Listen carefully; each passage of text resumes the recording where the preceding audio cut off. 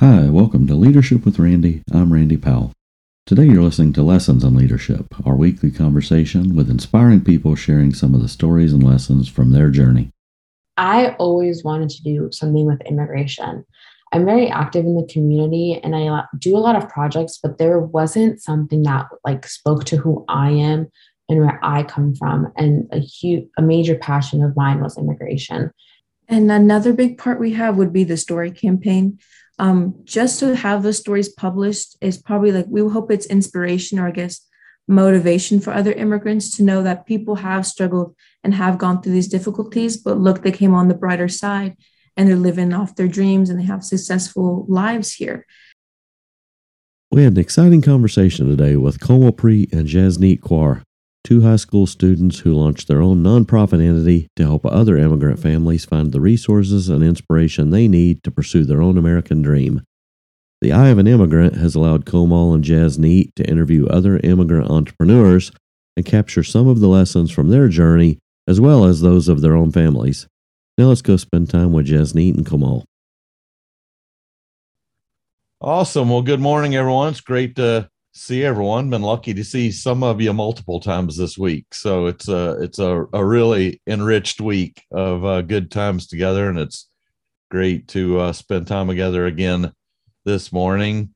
And I was fortunate to be introduced by Mike Meyer, who's a great friend and also on here, to two really inspiring people that are off on this amazing launch to their journey already at a really young age at doing things. I mean, when I was in high school, I was just doing stupid stuff. And they're doing amazing, inspiring things, to help others. And they've formed their own organization, a nonprofit to help immigrants. So Jasneet and Komal Kaur are both here. Did I say those names close enough, right? Yeah, you did. Perfect.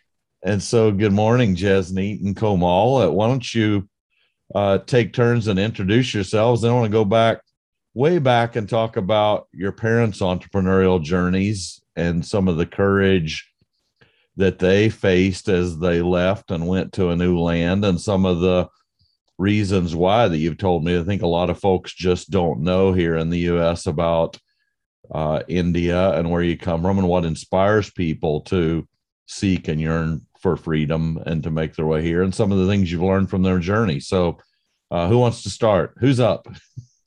I can go first real quick. But before I start, I just wanted to say a big thank you to Randy and to everyone here today. Komal and I both really appreciate you being here and just listening to our stories. So my name is Jasneet Kaur. I'm a senior at Olathe East High School.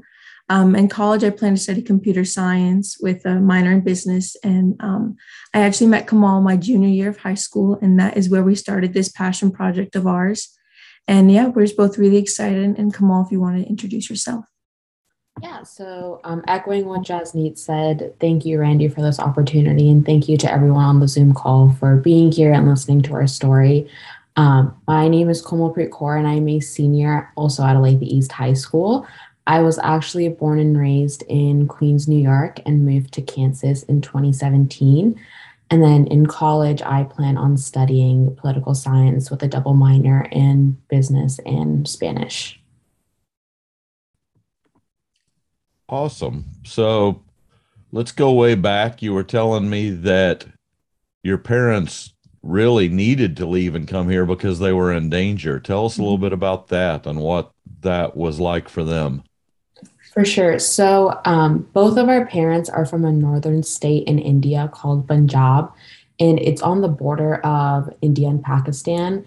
In 1947, the state underwent a partition, so half of it went to India and half of the state went to Pakistan, which splitted families and just splitted many individuals. In 1987, the Indian government had ordered a mass attack against the people of the Sikh religion. My parents and Jasneet's parents practice a Sikh religion and were easily distinguished in society because of the men's turbans and beards. My parents are from two small villages. They lived about 3 to 4 hours away from each other. And my mom was in more danger than my dad because the Indian government which meant the police in this case, was coming and picking up anyone in their preteens or young adults and killing them on the spot. Specifically, one time, my mom and her family they were in bed.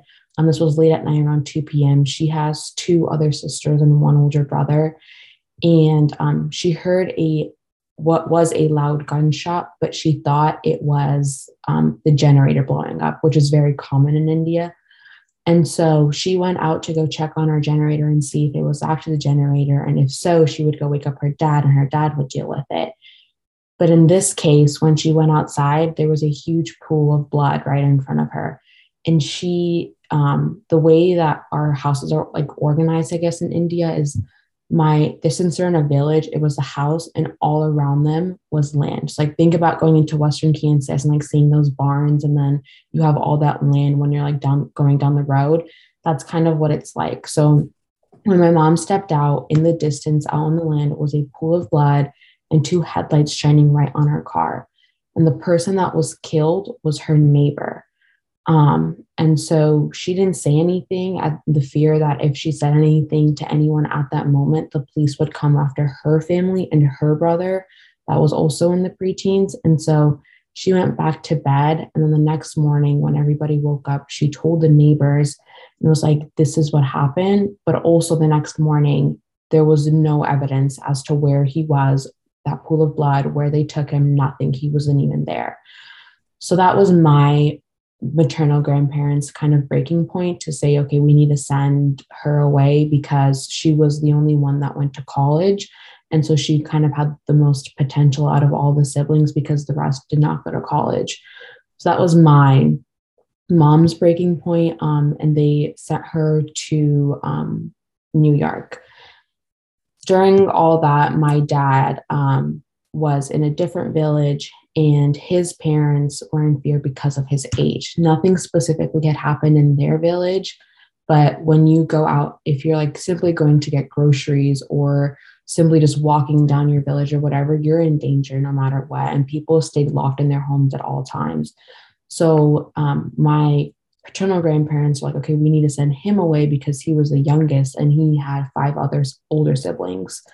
So they sent him to Europe, and my dad was like town hopping in Europe, which sounds really fun, but not in that circumstance. So he went to like Greece, UK. I don't even know the places he went, but he would tell us so many stories about just the different things he would see. I mean, my paternal uncle followed soon after, and they kind of were in different ends of Europe, but had no communication. So nobody knew where anybody was. My grandparents didn't know if their kids were safe, if they reached where they needed to go. Like there was just no communication back then. But eventually after town hopping in Europe, my dad made it to America, and my mom and dad are an arranged marriage. So they were arranged back in India and they knew they were going to come to New York together. So when they finally reached there, they were in a small apartment in Flushing, and they were in a really dangerous part of Flushing. And so when they had their first kid, my older brother, they moved to a safer part of Flushing. And then I was born, and then we moved to Kansas.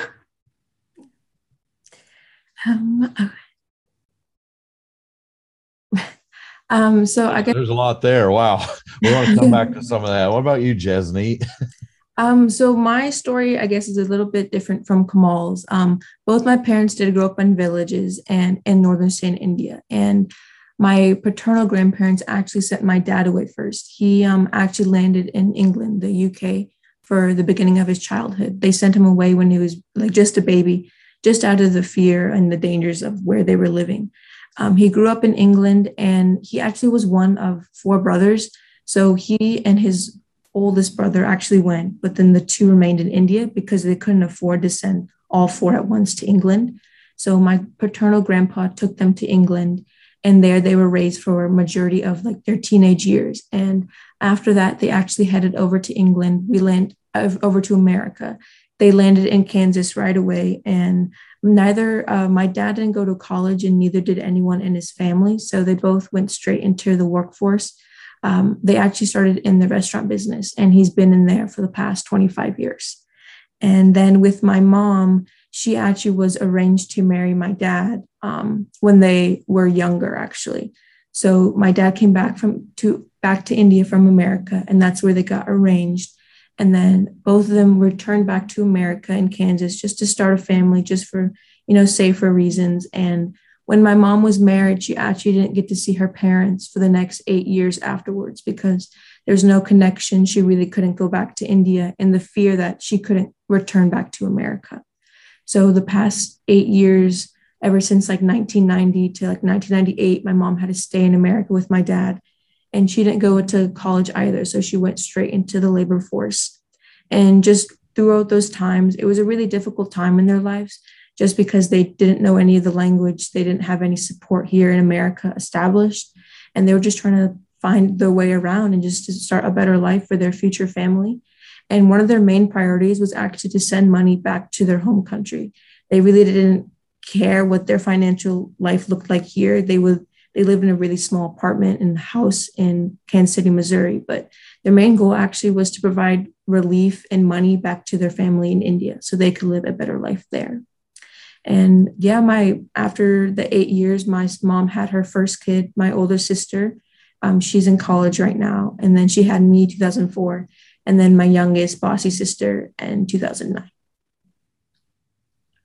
You both have mentioned today and told me when we met, you mentioned arranged marriages, and right now you're enjoying your high school experience and planning for college. And you told me in India you'd already be married.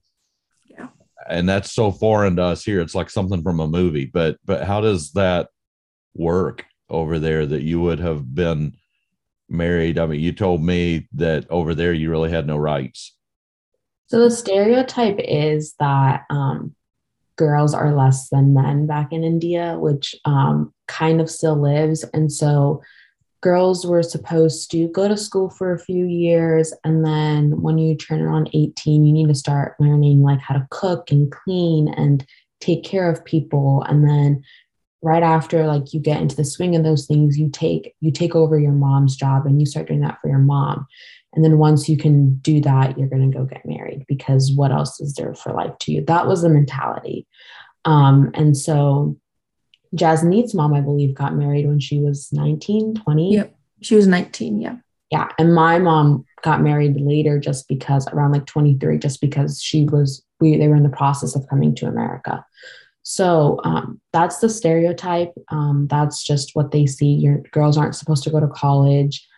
Primarily, I come from a family, and majority of people from our state come from families and their fathers are farmers.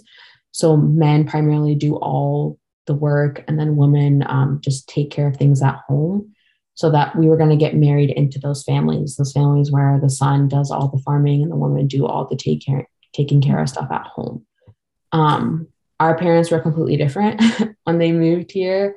My parents obviously had their first son, which when you have a son, it's celebrated. Like you're going to give traditional sweets out to all your families. You're going to give out traditional outfits to all your families. You're going to throw parties. Like it's an amazing thing that you had a son born. When a daughter is born, they do the complete opposite. And they're like, it's like they mourn that a daughter was born. And it's kind of disgusting to see because it's like, what's really a difference between us? And like I said, our parents were different. My dad did the same exact thing that he did with my brother. If when he was born, he gave sweets to everybody. When I was born, my dad did the same thing.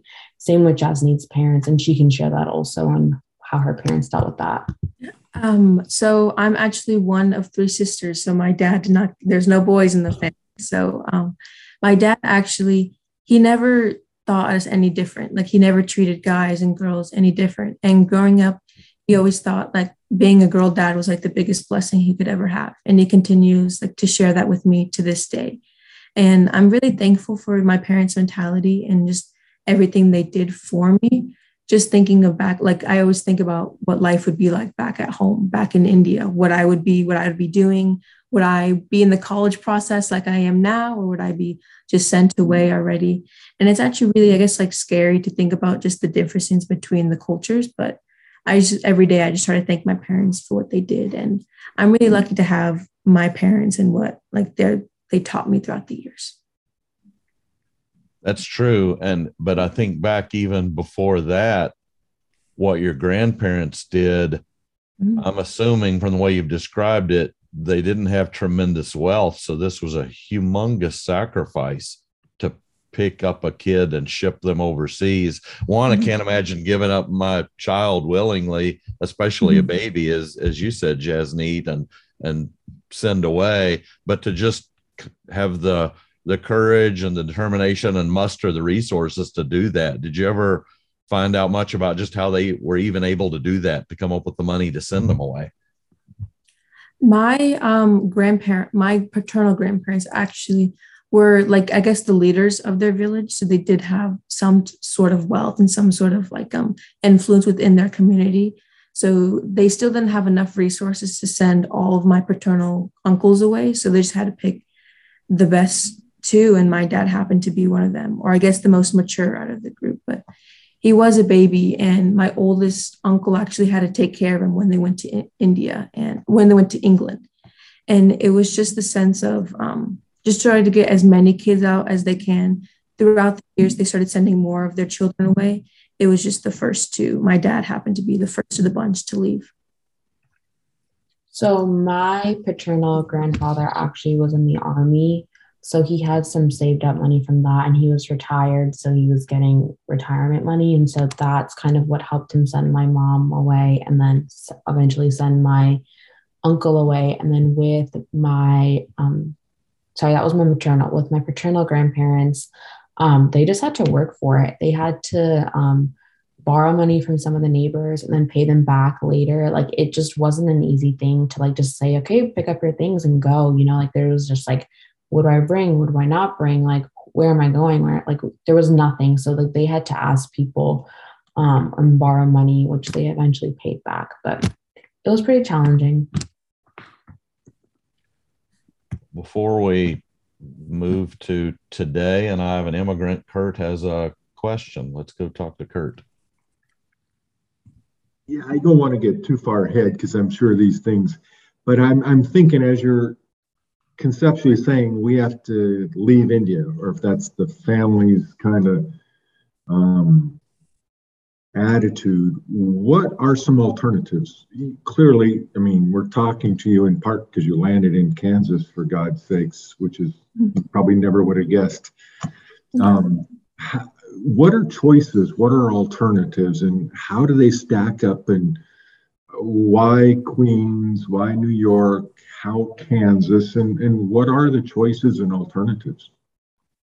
So for my family, they didn't really have, they had two choices. So because there was a genocide going on, which was very dangerous, it was either leave or stay, and you had a 50-50 chance of staying alive or passing away. So like it was a difficult choice, because back in India, you have your roots, you have your heritage, you have where you come from, like that is who you are.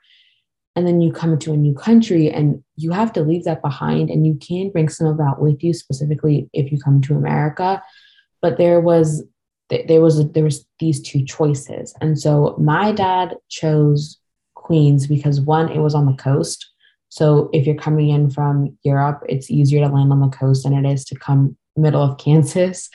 And then also New York, just because it was a more populated area, and my dad actually had one family friend that he knew there.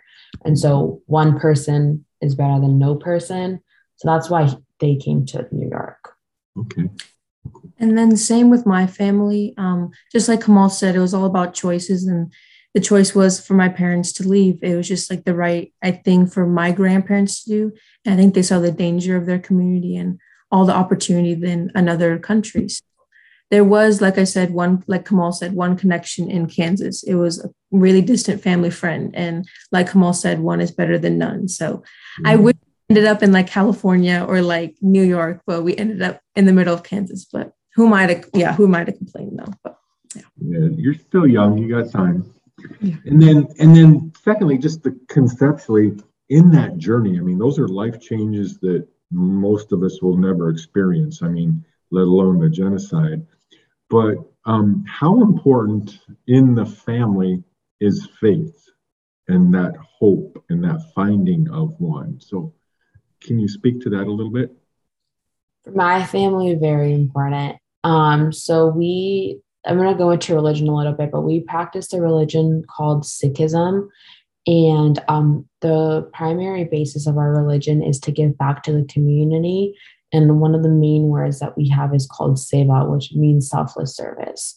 So faith is very important to us. My dad and my mom grew up going to Gurdwara, which is our like version of church, every Sunday.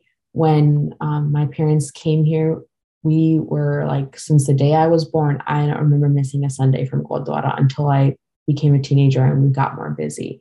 But like, it was very important to them. And it's also important to like the parents that they know that their kid is in a safe place. And I mean, my dad and my mom will always mention that a lot of times, like when they had their worst nights during this journey, like the one thing that they could do and lean on was praying. And so I think in that sense, faith was important to them. Yes, very cool. Thank you. And then same with my family, just like Komal said, faith is like the biggest part of us. We both practice Sikhism. And just like Komal said, every Sunday, if I'm not like working or really busy, I'm off to Gurdwara with my parents.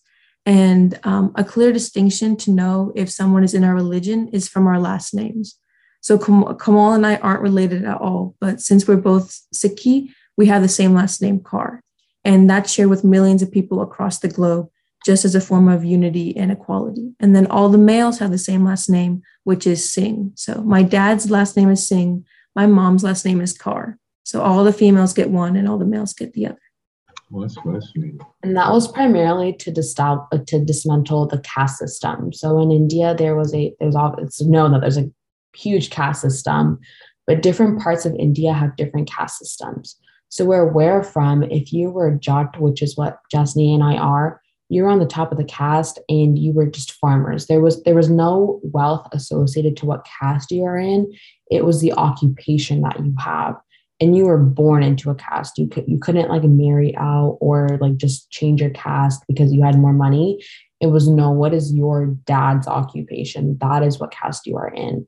So we were farmers, and when our religion was founded, the founders, I guess you can say, wanted to dismantle this idea of a caste system and saying that you are more than or I am less than. And so that's when they established the last name Kaur for all females and last name Singh for all men, because you distinguished what caste you are in based on your last name. So different castes had like different last names associated with them. And that's how you found out like what caste you are in. And so that's why the last names of Kaur and Singh would dismantle that. And then Kaur translates to princess, and then king translates to king. So it kind of means that, no, you guys are all of nobility. You all are great. Like there's no difference between everyone. Yeah. Very cool. Well, thank you both for having the courage to jump on with a bunch of old fogies and share your story. And you're doing very nicely. So thank you very much. Thank you. And I think we had a question in the chat. It said, would you say that the caste system played a role in the opportunities you get? And I would say in India, yes, completely. You would be limited to what your parents did, and you would have to follow in their footsteps usually. And there was really no leeway in moving up or down a caste system. You would pretty much just stay put throughout your whole life. And I think, like Jasneet said, in India, yes. In America, not as much.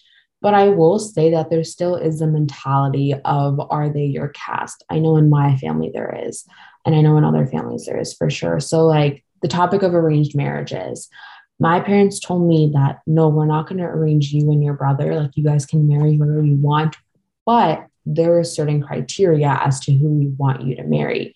And one of them just happens to be that they have to be in the same caste that we are in. And the problem with that I see is not, number one, just a caste system, but also my dad's not a farmer anymore. And I'm not going to go back and do farming again. So there's no really reason to marry inside your caste. But again, it's just that mentality of yeah, you have to marry inside your caste, and that lingers into America even if you come to a new country. So the idea of pursuing your entrepreneurial dream there, that's pretty much cast at birth. Then if you were to say, I think I want to go hike off to the next village and start my own business, that doesn't sound like it's appropriate. No, yeah, I don't think we would walk to the next village either. I don't think like me and Komal wouldn't be allowed just because we're girls. Okay. Well, let's leap ahead then to the awesome journey you've started called the Eye of an Immigrant. Let's talk about what inspired the birth of that and what you've been doing and what you've been learning with that part of your journey. Okay. For sure. So I always wanted to do something with immigration. I'm very active in the community and I do a lot of projects, but there wasn't something that like spoke to who I am and where I come from. And a major passion of mine was immigration. For the longest time, I wanted to become an immigration lawyer until I found out what lawyers actually have to do. And so, so immigration was a huge passion. I had this vision in my head of what I wanted to do, and I just didn't know how to go about it. So I met Jasneet junior year AP English class. We just so happened to sit next to each other because we looked somewhat same, and we were like, we can become friends. And that's exactly what happened. A few weeks later, I told her about this idea as we learned more about each other, and she was like, let's do it. So that's exactly what we did. We started it, and then we did an internship with Startland KC, and it was an 8-week summer internship where we were able to actually take our ideas and put them to life and actually have a structure as to what we want to do and have a plan. So after that internship, we started our storytelling campaign, which tells stories of immigrant families. And we actually have a few interviews we'll be doing today to get some more stories. But that's one thing we do. We started with small businesses in Kansas City and local artists in Kansas City, and we shared their stories, either coming from immigrant families or being an immigrant themselves. And then, Jasneet, if you want to continue with the rest of our journey. Mm-hmm. So just backtracking a little bit, when we were in Startland KC, we decided we wanted to become more of a hub or a center for immigrants to come to, more of like an access point, because when we were doing our research, we saw that there was a big disconnect between like existing resources and current users, and the way that resources were so scattered and there were so many of them, it was hard to delegate what resources to use for your family circumstance. So when we were with Startland, I actually published our website where we have our story campaign and all of our other resources and initiatives that we do throughout like our time. And after Startland KC, like she said, we started interviewing business owners, and our most famous story came from Cafe Corazon. It's a Latin coffee shop in downtown KC. It's absolutely amazing. They have like Latin-inspired coffee and pastries. And Kansas City PBS actually reached out to us after we published our story. They found our organization like really meaningful, and they wanted to showcase what we've done so far. So we got to go on their Filter podcast where we just discussed our journey thus far. And it was an amazing opportunity because we got to share our message with a much broader influence with like the Kansas City metro area. And after that, I guess we started presenting at a couple Rotary clubs, and we actually were acknowledged by America's Promise Alliance. We won a grant for $250. It was the first little bit of money we got, and we were so happy to get our hands on it. And we won their grant. And afterwards, we started hosting immigration clinics, which Komal can go more into. For sure. So one primary thing that we saw from our experiences, and then I also interned with the immigration lawyer for a little bit to kind of get a feel for what lawyers do and how this whole process works beyond what I did for my family, is the paperwork. It is so tedious, time consuming, and expensive. So whether you're applying for a naturalization, if you want a visa, a work employment authorization card, whatever it may be, the application is very tedious. And it even goes into details like about your grandparents. So let's say I needed to apply for something. I'd have to fill in information about my grandparents and then my grandparents' siblings and where they all live and if they're dead, if they're alive, when they're all born. Some of those things were really hard because families didn't know how to either get their hands on that information or how to not fill out that information, which you're allowed to do if you give the USCIS a legitimate reason as to why you don't have this information.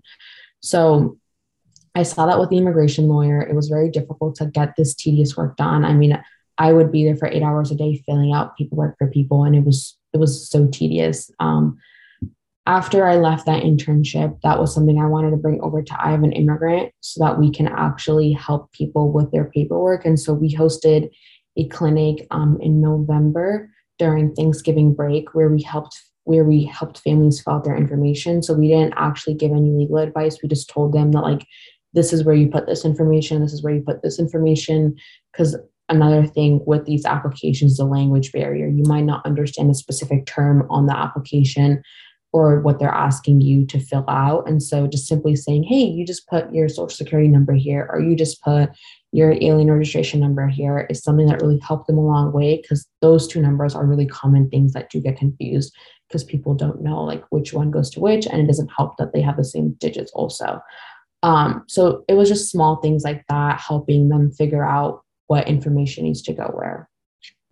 And then just as we continued on, we actually landed the opportunity to work with a lawyer from one of our presentations. He's helping us fill out our paperwork to become a nonprofit with 501c3 certification. And we submitted our bylaws and articles of incorporation. So we're just awaiting his results. And prior to that, we did present at a couple Rotary clubs. We were at the Overland Park South Rotary Club, and then just the Rotary Club, I think, yes. And that is where we actually met Mike Meyer. He's on the Zoom call today, so shout out to him. He's been an amazing support system and just our mentor throughout this whole process. We wouldn't be able to file or do practically anything without him. So we just want to say a big thank you to him. And he's been a really good influence, and he has given us so many connections throughout the city. So just want to say a quick thank you. For sure. And echoing what Jasneet said, we had a vision as to what we wanted to do, and it was in the back of our minds that we wanted to become a nonprofit organization. But it was like, okay, so we need to do our articles of incorporation, and we need to do our bylaws and all this and that. And we're like, this is just so much work, and it's just something we don't have time for right now. So we're just gonna like put it off till like this summer. And when we met Mike, he was like, yeah, no, you're not doing that. Like, that's not happening. So he gave us the resources to help us actually get that stuff done. And then we met the lawyer, and it was perfect timing. And so we were able to file. But even more, like, we're meeting with him later today, and he gives us so much information on like what our next step should be, because again, he has a charity of his own, which helps a lot for us to see how he does things and kind of just have a vision as to like what we want our organization to be and our charity to be. So thank you. Yeah. And we talked about this a lot when we were together of, creating this place where people could come for resources. What did you learn from your own parents' journey of coming here, knowing no one, not speaking the language, and not knowing the resources? What would have been helpful to them, as they reflect back, that shapes what you're trying to do today? I think one would be assistance with the language barrier. When you come straight out of a new country and need to file paperwork, that would be difficult. Like, imagine having papers in front of you in Hindi, like you would have no idea what to do, so it was very difficult in that sense. Luckily, they knew some English because it is in the curriculum in India. So they were able to use some, but one, having access to someone that can help with the language barrier, and two, having a lawyer. You have no idea how to go out in New York City and find yourself specifically an immigration lawyer when you know one person.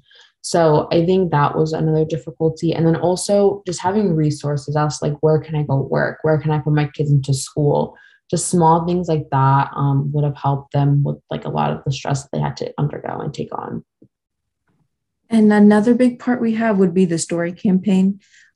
Just to have those stories published is probably like, we hope it's inspiration, or I guess motivation for other immigrants to know that people have struggled and have gone through these difficulties, but look, they came on the brighter side. and they're living off their dreams and they have successful lives here. So I think that would be the biggest thing, just seeing someone else succeed is, I guess, a comfort in some side when you're especially like struggling with financials and things like that. If you can read someone else's story, you can connect with them and relate to them, and hopefully that'll motivate you in all your future endeavors. Let's go to Nabal.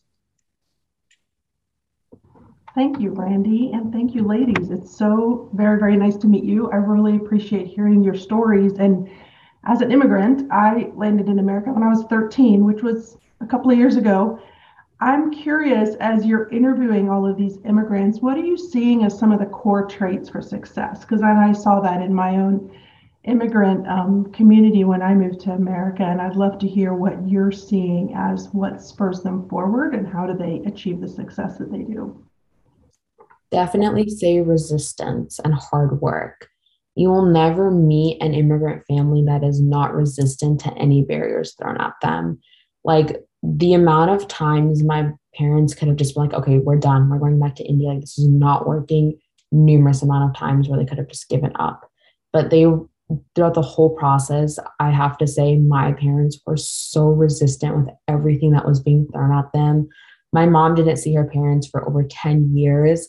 I still remember the day that she got the green card in the mail. She was coming to pick me up from school, and we walked everywhere in New York City. So she was walking to pick me up to school. This was like 3:00. She was on the phone with her parents in India. So it's midnight over there. And she had a piece of paper in her hand. And I'm like, Mom, what's going on? What's going on? And she was shaking. Like, it was something that, like, it was the one card that she needed to go back to see her parents. She was shaking. She was crying. She was on the phone. And I'm like, is this happy? Is this sad? Is this good? Is this bad? Like, well, what's going on? And this was 2013. And when we finally got home, she's like, I got my green card. And I'm like, what's a green card? And I'm like, is it just a green card? Like, what's a green card? And she's like, no, that means we're going to India. I'm like, what? India? And it was not even something that ever crossed my mind. Like, we're going to go back home. Like, that's an option. That's a thing. And then she called my dad. He was at work. My dad came rushing home. He called his family. And it was truly one of the happiest days of their lives because they were able to go back home. And so throughout that time, the financial barriers were just like family problems going on back home, just anything that was thrown at them, they always rised above. And it was with resistance and with hard work. When we moved to Kansas, my mom worked 2 jobs, over 40 hours a week. And my dad worked at night. I barely saw him. In beginning of 2022, he just changed to day shifts, which changed my whole family's life because now we actually get to be a family on the weekends. So my mom worked 2 jobs. My dad worked all night. And the main reason was to put my brother through college. And my brother graduated in 2021, and then we bought our house in 2020. And those were their 2 biggest goals, to have their kids go to college and to actually have a place to call theirs. Because in New York City, the house that we have like right now, which is just like a typical 4-bedroom house, would probably be around like 2 million, 3 million. Not possible for my family to buy. So definitely would have to say the resistance. No matter what, they will always rise above. They will put in the hours that need to be put in, and they will do anything and any means to make sure their kids are happy and there's food on the table every night. If I ever want something, the answer is never no. It'll be like, you'll get it, and it'll always be a surprise. But they will do anything and everything just to put a smile on our faces, and it means the world to us. And I would say for my family, resistance and hard work, of course, but I would say like joy and gratitude. Growing up, my parents both worked in the restaurant business, so it'd be pretty long hours, and I would like hardly get to see them because of like their polarizing schedules. But I remember they'd always be so happy, and they would always come home with like food from work, and they would like bring cakes and cookies and steaks and fries, whatever. And just to see them happy with where they were at in life and just so grateful for what they had. Even if we were in our smaller house, I just remember that our house was just full of laughter and love and joy whenever possible, whenever we got together. And I think that food, like in many cultures, was like the binding agent. And my dad's actually the executive chef at Bristol Seafood Grill, and my mom's the prep chef at the other Bristol in Leawood. And I remember them bringing home food, and we would do all the cooking, and we would have, our house would smell so amazing that neighbors down the street would have to walk up to us and be like, "What are you cooking?" So I would say just joy and just the comfort of like your family, and food honestly really brought my whole like neighborhood together. And it was just that sense of belonging. And I think that food honestly brought a lot of our neighbors together, and which made my parents feel a lot more comfortable, because even if you can't speak, food speaks for you. Honestly, I think everyone loves good food. And I would just say that just joy and the happiness that my family got to bring really was instilled in me. And I hope to provide that like happiness wherever I get to go. And I hope to make as many connections as I can through joy and through happiness in all my future years. So yeah, I would say joy, and then food, of course, food. So let's go to Jeff. I think you both are incredible. And just a little food note, having was born in New York, and a New York Italian, as a Italian grandmother once said, food is love. So I totally get that. But yeah, I think you two being seniors, I would have, as a senior in high school, I would have sweated through about 6 shirts right now. And you have great presence and energy, and I love it. So great. But obviously your parents have been an inspiration, and that's your stories are phenomenal. It's you can't even imagine it. But besides your parents, who do you look for guidance, whether that's people or books you've read? I'd love to hear that. I think for me, there's a few people. One, I look up to my teachers a lot. And I am the type of person that is like, I'm really close to my teachers. Like, I'm the good kid in class, but I'm also super close to my teachers. And so like, I will stay after class to talk to them. Like they want to hear about me. I want to hear about them. And like, we'll sometimes eat lunch together. Like, I'll go into their classroom whenever. I mean, I'll be walking down the hallway and I'm late to class, and like, no one will ever stop me just because of like, they know that I'm probably just running late talking to somebody. But I would definitely say my teachers, they are people that I can always go to and will tell me what I want to hear and what I need to hear. And so it's a perfect combination, because sometimes what you need to hear is definitely not what you want to hear, especially like during the college process. Like, I can't really go to my parents because they haven't gone through the college application process. They don't know what that looks like. So definitely my teachers, I can be like, hey, I'm applying to college, and I have like, right now I'm like, I have no idea where I want to go. Like, even if I get into every single college I apply to, I have no idea what I would choose and what my first option would be. And I just had a conversation with a teacher yesterday about what that would look like for me. And that's one person. And then two, I'm definitely going to put Mike on the spot here, but I would have to say Mike. He's someone that I can go to, and he'll also tell me what I want to hear, what I need to hear. But it also means a lot to me to like have somebody actually guide me and tell me what I need to do when I have no idea what's going on around me. So I would definitely say my teachers and Mike, and like, we can always text him and he'll give us like the right answers, like what we need to do. Like, he'll always have the answer. So it's just really nice to have an adult that you can go to and call a friend. And also he's a great mentor.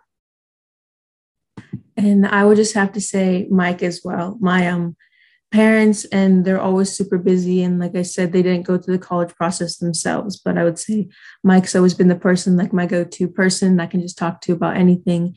And he's a really good listener in a sense where he'll like take what we said, take it with, like he'll absorb it and then take some time and then respond.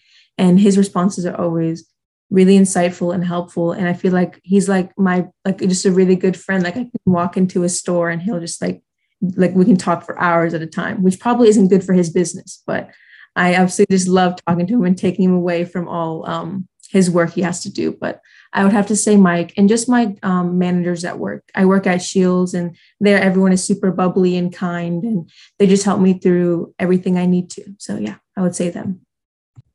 That's great. Mike says he's going to cry. I think I'm going to cry, and I'm not even involved in it. Thank you. Are there any? Yes. I also want to jump in. Thank you for the wonderful words, and I probably will cry. But you run across a lot of people who say they want to do things, and a lot of people who ask for advice, but very few actually want to do things, and very few actually take the advice and do anything with it. And these two are the most amazing people because they listen and they execute. They also came last Saturday night to our Band of Angels Gala. They were there early to volunteer. They were there then to watch kind of how we did it. But then they were there stacking. They went and changed out of their gowns and put jeans back on and were stacking chairs and cleaning up the venue and moving trash. So it's their fortitude and their ability to really take mentorship and direction and then put in the work on the backside is just incredible. So I'm so super proud of both of you. It's really, really cool. Can't wait to see where this goes. That's awesome. You think about the interviews you've done. Are there any stories of folks you've captured that really resonated with you and inspired you? And you look back and say, okay, if that person can make it, I can make it too.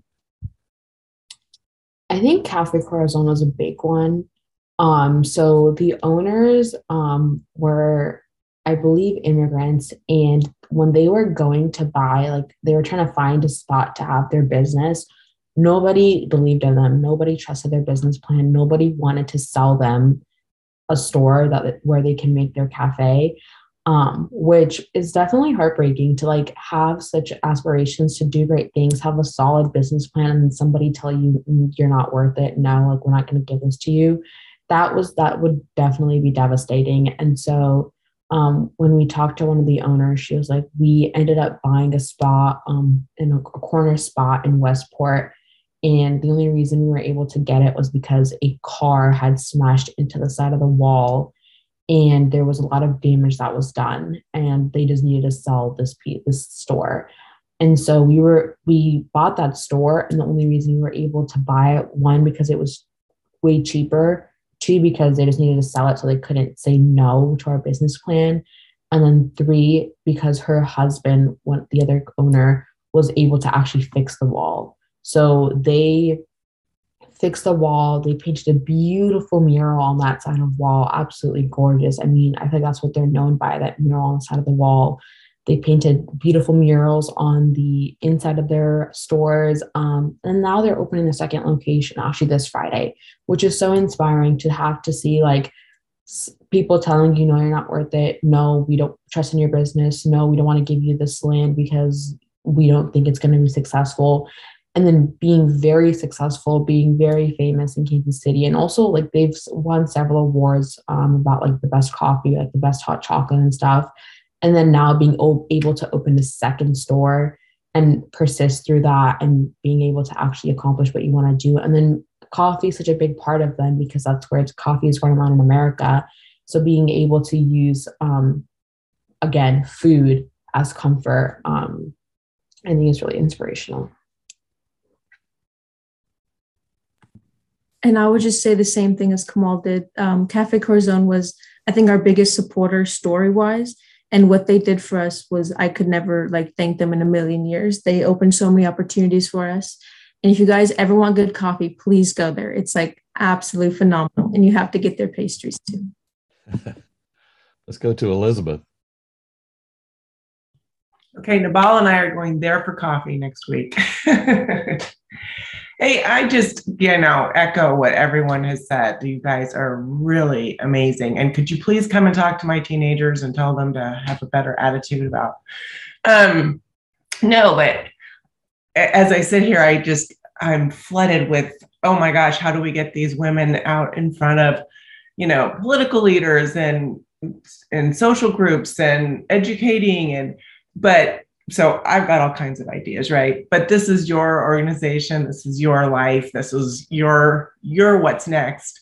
So I'd just love to know a little bit more about where you do see yourselves going with the organization individually. Obviously, you've got college, which is a fantastic experience to embrace. But have you done any of that visioning? Are you just sort of, you're doing amazing things and it's fine to just keep putting one step in front of the other and seeing what happens? but what would be your dream, and what can this community do to maybe support that? So I think down the road, once we get our 501c3 certification, we want to start help paying for the paperwork.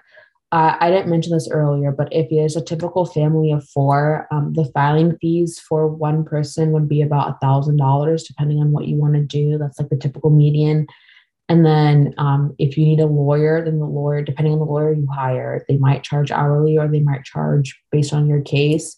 So around $6,000-$7,000 for a family just to submit their paperwork and not even get it, just submit it. And then if they deny it, you don't get the money back. It's gone. So I think one primary goal for us would be to help pay for that paperwork and those filing fees. And then if a lawyer is needed to help assist with that. And then right now we are in the process of actually developing our board. So when we submitted our articles and our bylaws, we needed to establish some board members, and we are in the process of recruiting about 7 to 8 board members. And that is just one of the biggest things that we're focusing on right now, so we're able to actually successfully accomplish these goals that we have laid out. And then Jasneet, if you want to add something to that. And just like while you were saying our college experience, we are both seniors and we're both actually in the process. We get our decisions in March. So I just can't wait to find out. I'm dying to find out where I'm going to end up. But we applied to most of the same colleges in the hopes that we'll end up together.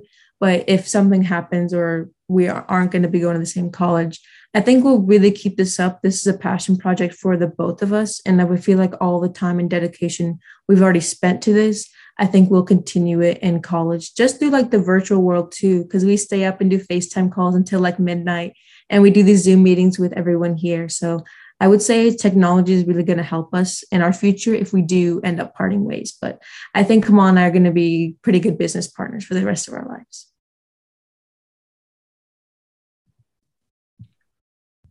Well, I don't know how the journey brought you to Kansas, which I probably think is better than Kurt alluded to, but but it's awesome that you're here. I'm glad the journey brought you here.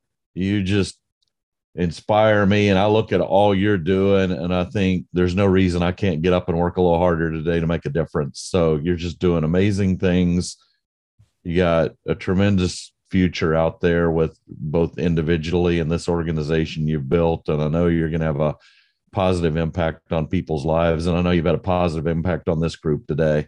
I just see so many people are inspired by you sharing your story, having the courage to share you and your family's stories and your journey. And there's a lot we can learn from you guys about resilience and grit and toughness and perseverance and caring about others.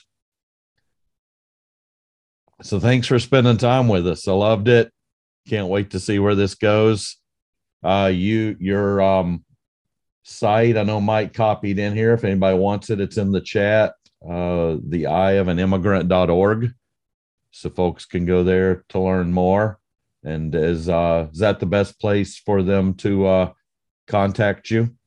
Yes, all of our contact information is on our website. And just quickly, I want to say thank you to everyone on the call for, again, being so supportive and for all your kind comments in the chat.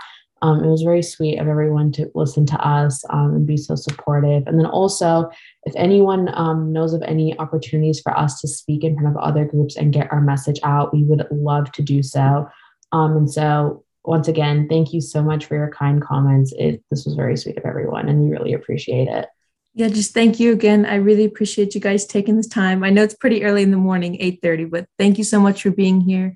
We really appreciate you hearing us out and for everything today. So thank you again. And thank you to Randy as well for setting this up. We both really appreciate it. Awesome. Well, you guys have a great weekend. We'll see you all soon.